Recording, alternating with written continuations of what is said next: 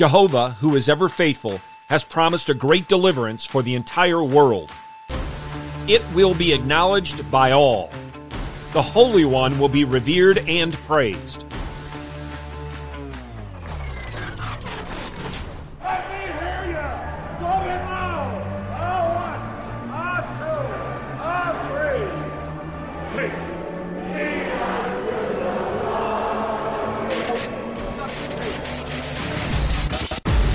Welcome to In the Bullpen, Up and Ready, a ministry of developing contenders. The call has come. You need to get up and ready now. And look who's coming up.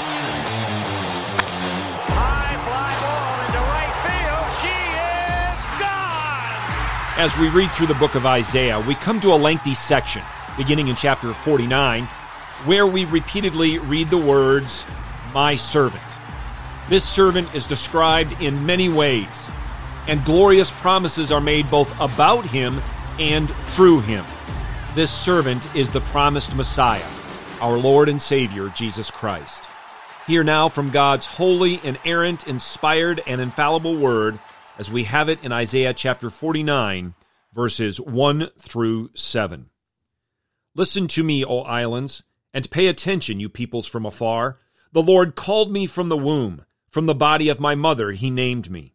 He has made my mouth like a sharp sword. In the shadow of his hand he has concealed me. And he has also made me a select arrow. He has hidden me in his quiver.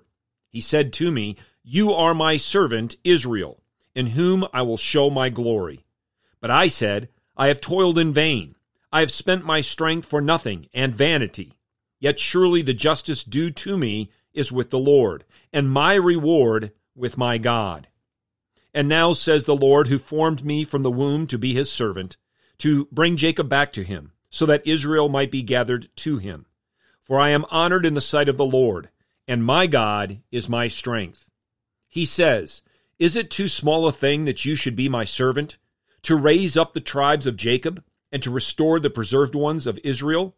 I will also make you a light of the nations, so that my salvation may reach to the end of the earth.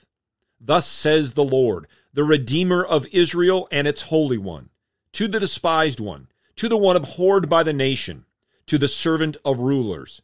Kings will see and arise, princes will also bow down, because of the Lord who is faithful. The Holy One of Israel has chosen you." This text and the chapters that follow focus on the servant's prophetic and priestly functions. He is the servant who would endure suffering and humiliation, the servant who would be rejected by man. In Isaiah 53, the prophet writes, "He was despised and forsaken of men, a man of sorrows and acquainted with grief. And like one from whom men hide their face, he was despised, and we did not esteem him."